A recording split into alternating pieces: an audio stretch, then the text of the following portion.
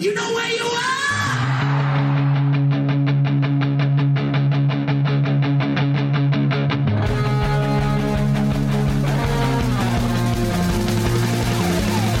This is Appetite for Distortion.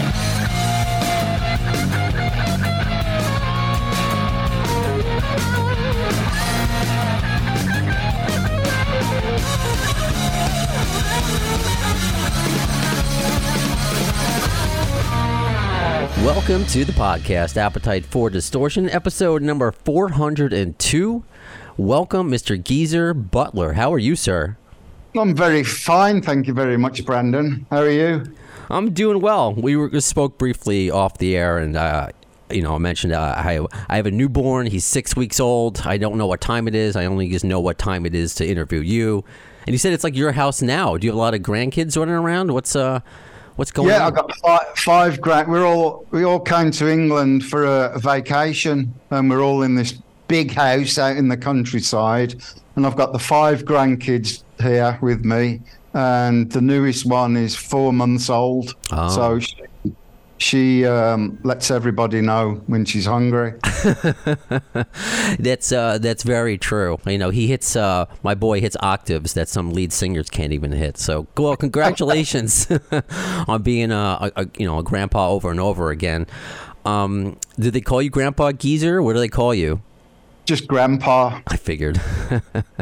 Well, congrats on that. And also congratulations on the book, Into the Void, From Birth to Black Sabbath and Beyond. And I guess congratulations also on retirement.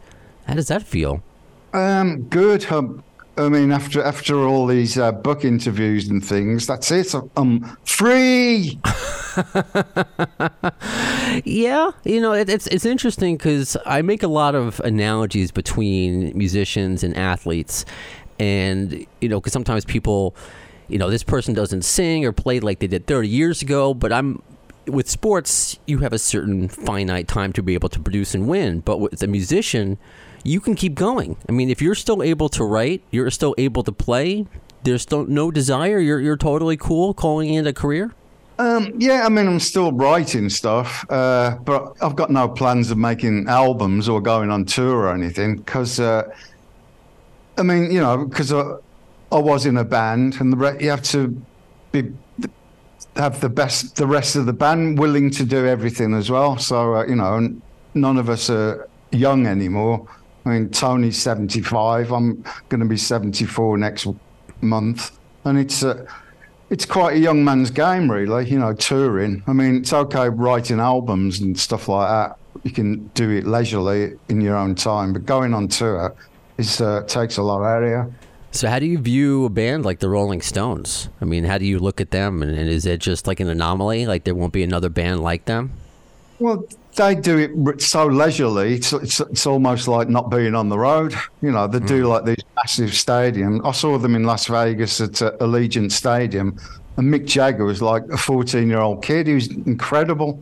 And, if you can do it, then great, do it. But, they do like one gig a week, I think, in these massive stadiums, and they've got their own plane and everything like that. So they take it easy and do it leisurely. Okay. This is a fan question, I guess, because you go from Birth to Black Sabbath. It's not all just about Black Sabbath. This is from Connie Patton from Greece. Wants to know, when was the last time anyone called you Terrence? Terrence, probably when I got on the plane in America. Oh, and okay. They said, can we, what's your name, look at your passports. Are you Terrence Butler? Well, you mentioned it was in the book as well, and I got a lot of questions about this, and I'll give it this credit to Alex on Facebook, because you mentioned in your last band, Deadland Ritual, with Matt Sorum, that was going to launch, but then didn't because there was some sort of fallout between Frankie Perez, the singer, and Matt, and that kind of halted everything. Was that going to be kind of almost your swan song? Like, what really happened with Deadland Ritual? Well, that happened. Matt and the singer fell out, and it was right before we were going to go into the studio and record the album. We'd written 12 songs for an album, and everything was going fine. And then the pandemic hit and all the studios closed down. And that was it. You couldn't leave your house for 3 months or whatever it was. And so we were all restricted to our various homes everywhere. And nothing ever came of it. And that's when I started writing the book instead. Well, I guess something good came out of it. Do you think we'll ever see those songs that you wrote come out maybe in the future? I think Matt's going to do 1 or 2 on his new album that should be out sometime this year. Oh, okay. So is he going to do that under the Kings of Chaos, I believe? Because I might have... That's right. Okay. Yeah, that's right. Yeah. Awesome. Because I had him on not too long ago. I was in Steve Stevens' studio, and we both did a song for Matt. Oh, very cool. I'm looking forward to that. Well, that means, yeah, I know what you mean by retiring, not doing the full-time gig, but I'm glad that we're still going to get some Geezer here and there. What else are you writing then, other than this book, which is now done? What else are you working on? Nothing. Okay. Looking forward to doing absolutely nothing.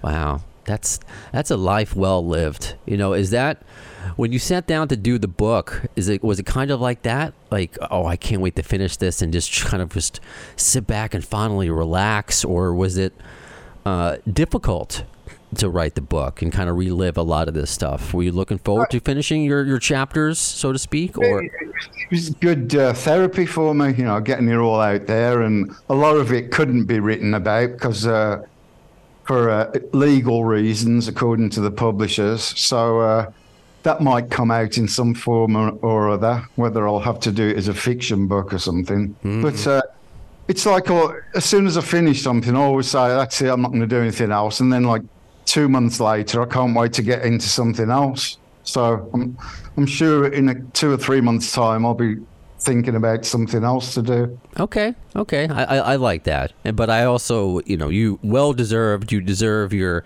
the gold watch and all that fun stuff. When you mentioned therapy, and I talk about that because I've gone to therapy for 12 years, and I take that very seriously. Like, what was the most therapeutic for you to write down? What was either you were the most anxious to write and be like, I can't wait to get this out? Or were you kind of like, I'm kind of, or hesitant to be like, I'm going to relive this. This is going to be really difficult, but I got to do it. This is part of my story. I think putting in the book when my second child was born and he was given like 3 days to live, and getting that out, out of me once and for all, because I'd never spoken to anybody about it. Just writing about it and being thankful that he came through it all, and just reliving those times and having something at the end of it that turned out well. Wow.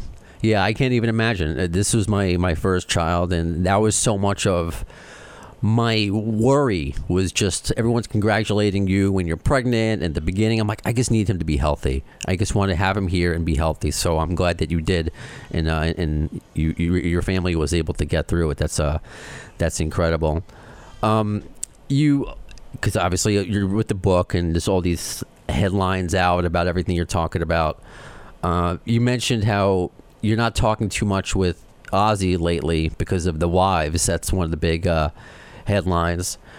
It's interesting. I always found, as just like a fan, Sharon Osbourne is an interesting character. Like my mom and my wife are fans of her because she's on TV, and I always got a kick out of her, but I never worked with her. Is there can you maybe pick one word to describe Sharon Osbourne?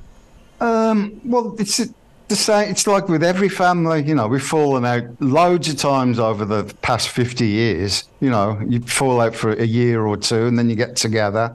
And I don't see any of the rest of the band. It's just like the people have picked up on Sharon part of it because everybody knows who Sharon is. So, that's... If I'd have put Bill's wife in there, nobody would have said anything about it, or Tony's wife. But because everybody knows who Sharon is, they seem to pick up on that. Yeah, no, that's true. There's somebody who does interviews. It's certain names and bands are just very clickable. even though it doesn't really give you the full context of everything. Yeah, I mean, because the band was such a close band anyway. You know, you have these fallouts and you beat each other up and whatever over the years. You don't talk to each other for 2 or 3 years, and then you get back together as if nothing's ever happened. Do you? What do you think about Ozzy? You know, still, he's going to be out there doing it. You know, I saw BB King '86 go out in a wheelchair. You know, it was a great show. I say, you know, perform until you don't want to perform anymore. You know, but you're retiring. Do you look at Ozzy being like, you know what, right off into the sunset? Or, I know it's not for you to say, but how do you feel about Ozzy still trying to, you know, go out there and not the best of health, though? It's entirely up to him. You know, good luck to him. If he's desperate to go out and do one more tour, and good luck to him, whichever way he can do it. You know, he wants to do it, so it's entirely up to him. Sure. Yeah. No, absolutely. I didn't expect any other answer. Absolutely. I have another fan question from you. This is from Dirk from Germany. A little bit more specific and a little bit more fun, I guess. When Black Sabbath played the Cal Jam Festival in 1974, they were tripping on acid, at least according to Ozzy. If so, he would like to know how it felt to be tripping in front of 240,000 people. It wasn't tripping; it was cocaine. We got in this because of he couldn't get into the place because there's hundreds of thousands of cars parked outside the place where it was held at. So the only way the bands could get in was from helicopter. So the helicopter would land at your hotel, pick you up, and take you to the show. And in each helicopter was like an ounce of cocaine for each band. So by the time we got to the stage, we were all whizzing. Whizzing. I love that. It's such a miracle, and because you sound so great that you're all still alive. I hate to say it like that, but that you all survived and you're all icons in the industry. You may have noticed, and I know I only have you here for 3 more minutes. That the name of this podcast is that's on iHeartRadio and Q1043.com is Appetite for Distortion. We use it's a play of Appetite for Destruction, of course. It's a Guns N' Roses theme. And I found it funny in your book that when you did your band, GZR, there was a lot of confusion with GNR, and you were getting Guns N' Roses fan mail. So I'm curious if you actually opened any of that mail. Probably a couple. And it was like, Dear Axel. And then I realised what was going on. So, I mean, GZ, nobody knew who GZR were, or GZR. And so they automatically thought it was Guns N' Roses. Oh, that's a trip. And I got to ask, because obviously you guys kind of were the forefathers of heavy metal, and GNR they did change the game in their time. What you thought about Appetite for Destruction from your viewpoint? I thought it was a great album. I really did. I thought that, it was really refreshing at the time instead of all the hair metal stuff that was going on. And something that I actually liked to listen to came out, which is Guns N' Roses. They're really good. Are you still friendly with Slash? Because, it was a few years ago before the Sabbath reunion when you were going out on tour with Ozzy and friends. You wrote about that as well in the book, and Slash was a part of that. Are you still friends with, because it happens a lot nowadays, like, hey, contribute to this song, and you don't even have to leave your house. You can be there surrounded by your grandkids, and that, just lay down a bass line. So I'm just curious if you're still friendly with Slash, and you never know what music can come out of it. Well, I mean, I don't see him or email him every day or anything like that, but, I'm not unfriendly with him. That's a good answer. That works. Well, how do you look back at your career now? Is there anything that you feel like any rock left unturned? Is there anything? I know you said you're retired, you just want to kick up your feet, but was there anything you kind of look back on and be like, you know what, maybe I wish I had another kick at the bucket at this? I think if we'd have paid more attention to the business side of things in the band in the early 70s, we wouldn't have been so screwed up towards the end of the 70s. I think that was a shame that a lot of the things why the original lineup didn't last to the end of the 70s was because of the finances and stuff. I always hate hearing that. Just like a band of brothers that has to, it's the business that takes over. Well, Geezer, this was a pleasure. If that second book ever does come out, the fiction book, I would love to be able to speak with you again. Thank you so much for your time. It was a real privilege and honor. Oh, thanks, Brandon. Thanks for having me. You got it. I'm torn. Like, I hope Geezer enjoys retirement and enjoys his grandkids, enjoys his life, but at the same time, this guy has just gifted us so much great music and experiences that you hope that there's still more left. So we'll see. We'll absolutely see. And it's interesting about not being able to put things in the book because of lawsuits and whatever, and that was always a concern of mine when I was doing Doug Goldstein's book. And he's like, oh well, he didn't sign an NDA. Well, I guess we'll never know. But what I did with Vicki Hamilton the other day, where I read an excerpt of Doug's never-to-be-published book to her, I'll probably do that sporadically from here and there, because not only was I kind of screwed over, I think you fans were as well. Because, think about it. We're hearing from Geezer the stories that we've always wanted to hear, and same thing with Guns N' Roses. There's so many stories still to uncover. And that's what's great about this band. They make it hard to find out the stories. I think that's part of the allure. But at the same time, that's what makes us thirsty for it. That's what makes us want it. So I'm going to keep going. I'm going to keep going, trying to uncover whatever 6 degrees of GNR bacon we can get. And with that in mind, I can't believe this was, I think May 23rd was officially the 7-year anniversary of Appetite for Distortion. I've been doing this podcast for 7 years. That doesn't sound real to me. There's a lot of stuff that doesn't sound real to me. Like, I'm going to be 40 in September. I have a newborn. So Baby Brownstone, not going to be a co-host for these shorter interviews. I can't deal with the baby and do a quick 10 or 15 minute interview. I don't think that would be very wise of me. And by the way, if any of you, I got one comment on YouTube, but it ended well, about, why don't you schedule these interviews when you're not holding him? It's unprofessional. I had to explain that it's a choice. I wanted to hold him. I want to hold him. It gave off a good vibe with Tommy Stinson, who joked about it at the beginning, that he would leave his kids home when going to work, and it was a good vibe with Vicki Hamilton. It's all about the vibe. And if Harrison, Baby Brownstone, decides to throw up or shit on me during the interview, then it's comedy. And I can always edit, because these are taped. These are not live podcasts. So I'm just curious your point of view. Those 2 episodes, 400 and 401, because it had been a break. This is my first time being able to talk to you 101 since that long ass break that I did nearly 2 months, which was the longest break of these 7 years. But I always mention the conversation continues in between the broadcasts on social media, so I never was away and talking to all of you. But I was itching to get back.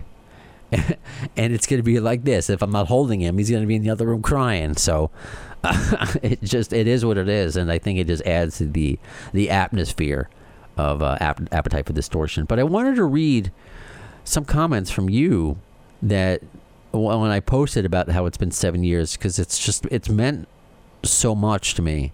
Because it wouldn't be, I'm getting opportunities to interview Geezer and Tommy Stinson and Vicki Hamilton, and coming up, we got Steve Turner from Mudhoney, Stephen Piercy from Rat is coming back on the podcast. A lot of cool things, and just been so fortunate to have interviewed some of my heroes. But the main reason I've been able to keep going and to have a platform at all is you. You are helping me do it. If there were just 5 people listening, I don't know if I would do these interviews. Like, who would hear them? But you hear them. So I'll read this. I'm going down the line here on Facebook. Josh Johnson says, congratulations on the accomplishments, fellow gunner. You have a totally awesome podcast, bro. I definitely appreciate what you do and your initiative to get all the awesome guests involved. Long live Guns N' Roses. Thank you, Josh. This is from Iona. I hope I'm pronouncing your name right. You comment a lot. I believe she's from Greece. Look at this. 2 Greece mentions. I've that's what's crazy. I got fans from Greece, Australia, Spain, all over this world just from doing a podcast. Congratulations, Brando. It was an amazing, quote, silly idea. That's my words. I thought this was a silly, you've heard me say that before. I thought this was a silly idea when Scotto first brought this to me. I wish you get to 4,000 episodes and further. You never know. This is from Leslie Anderson Brett. I'm so glad I found you and your podcast, Brando. It's really cheered me up at times. Love to hear all the stories about GNR. Cheers to you for all your hard work and dedication. May there be many more. Thank you, Leslie. This is from Phil Johnston. It's a boss podcast mate. Here's to the next 400 plus episodes. Thank you. Cindy Sauber Waller. Congratulations, Brando. Glad you had a, quote, silly idea. Keep up the amazing work. This is from Jonathan Holm, my absolute favorite podcast since I discovered it. Dude, seriously, I listen every day, and when I finish the backlog, I will probably start over. That blows my mind. That really does, when people say that they've listened to every episode and they've re-listened. That's just bananas to me, because it's not like... Like, I've been in a real kick of rewatching shows that I haven't watched in a long time. I'm in the middle of, actually, I'm towards the end of rewatching The Walking Dead. That's one thing to watch The Walking Dead, to binge watch that, but to binge these podcasts, incredible. James Nesmith, congratulations, Brando. Amazing job that you do. Isa, BC, congratulations on the milestone. Too many more. We got another Graham. We are grateful and glad you did, Brando. That's from Graham Busan. Forgive me, I'm terrible at names. Joe Shirok, thank you for doing what you do for us GNR fanatics. Ben Kenny Solomon, here's to many more. And Devin William, been waiting for this one for a long time, and he was talking about the Tommy Stimson episode, because I had thanked everybody before I posted that Tommy episode. So just again, thank you to every single one of you. And I'm going to speak to a lot of you this summer as we do another Guns N' Roses tour around the world. They're back. They are back, and it makes it an exciting time to do this podcast. Again, this podcast started right before the reunion, leading up to the reunion. To continue this Guns N' Roses podcast when they don't seemingly offer you a lot, right? It's we finally get Absurd, but some fans are upset because it's a, quote, older song. Same thing with Hard School. It's an older song but just reworked. Just want to slip in there that a lot of bands do that, but we're not all aware of that they have old songs that they redo. To me, a song is a song. It doesn't matter when it's written.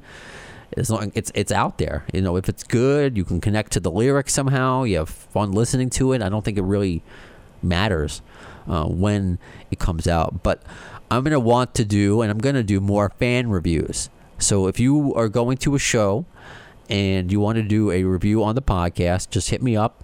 Facebook, Twitter, Instagram, TikTok, email, and let me know what show you were going to.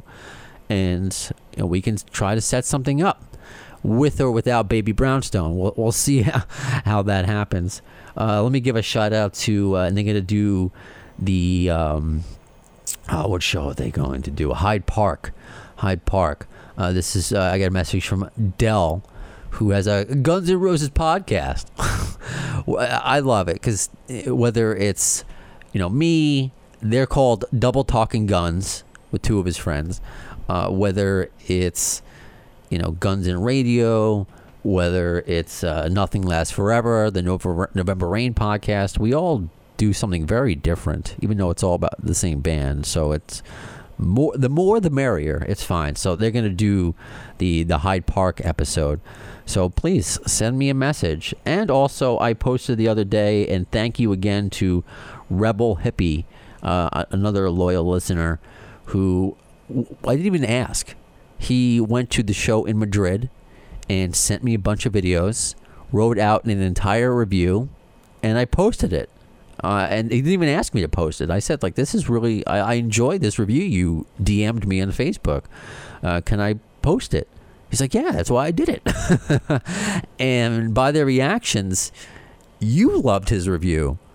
You really did. It got a lot of you excited to buy tickets and to go to shows. And I posted a video of Axl hitting that. It's his video, Rebel's video of Axl hitting that note. And There Was a Time. Oh man! So we're gonna talk about this. I'm gonna do a shotgun news on the episode with Steve Turner from Mudhoney about these set list changes. Yeah, after, I guess, 7 years of this reunion, we're getting major set list changes. Pretty tied up, Bad Obsession, There Was a Time, Prostitute, Down on the Farm. Wow, I am really excited to see them in New Jersey in August.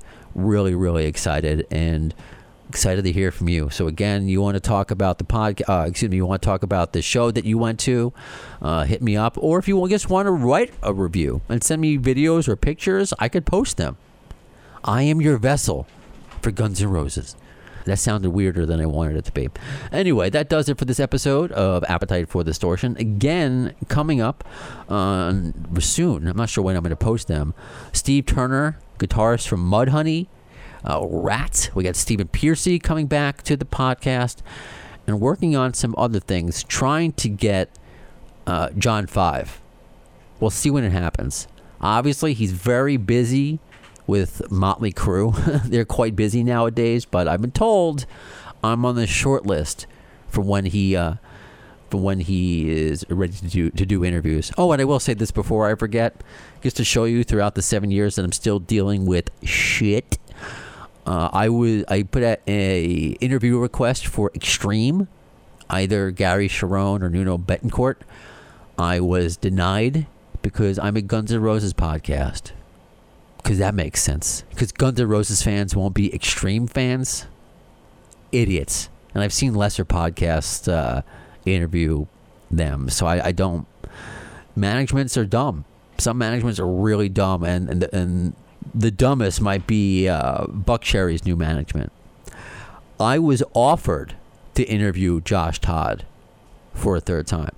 I didn't ask. I was offered, hey, do you want to interview Josh Todd? Yeah, sure.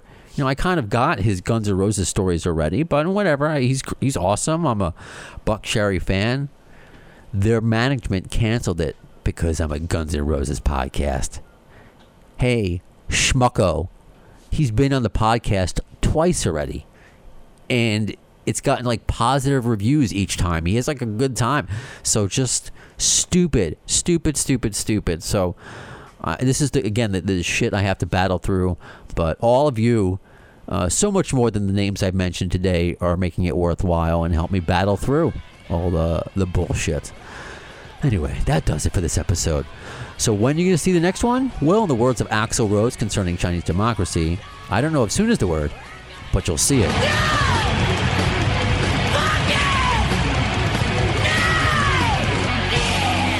Thanks to the lame-ass security, I'm going home.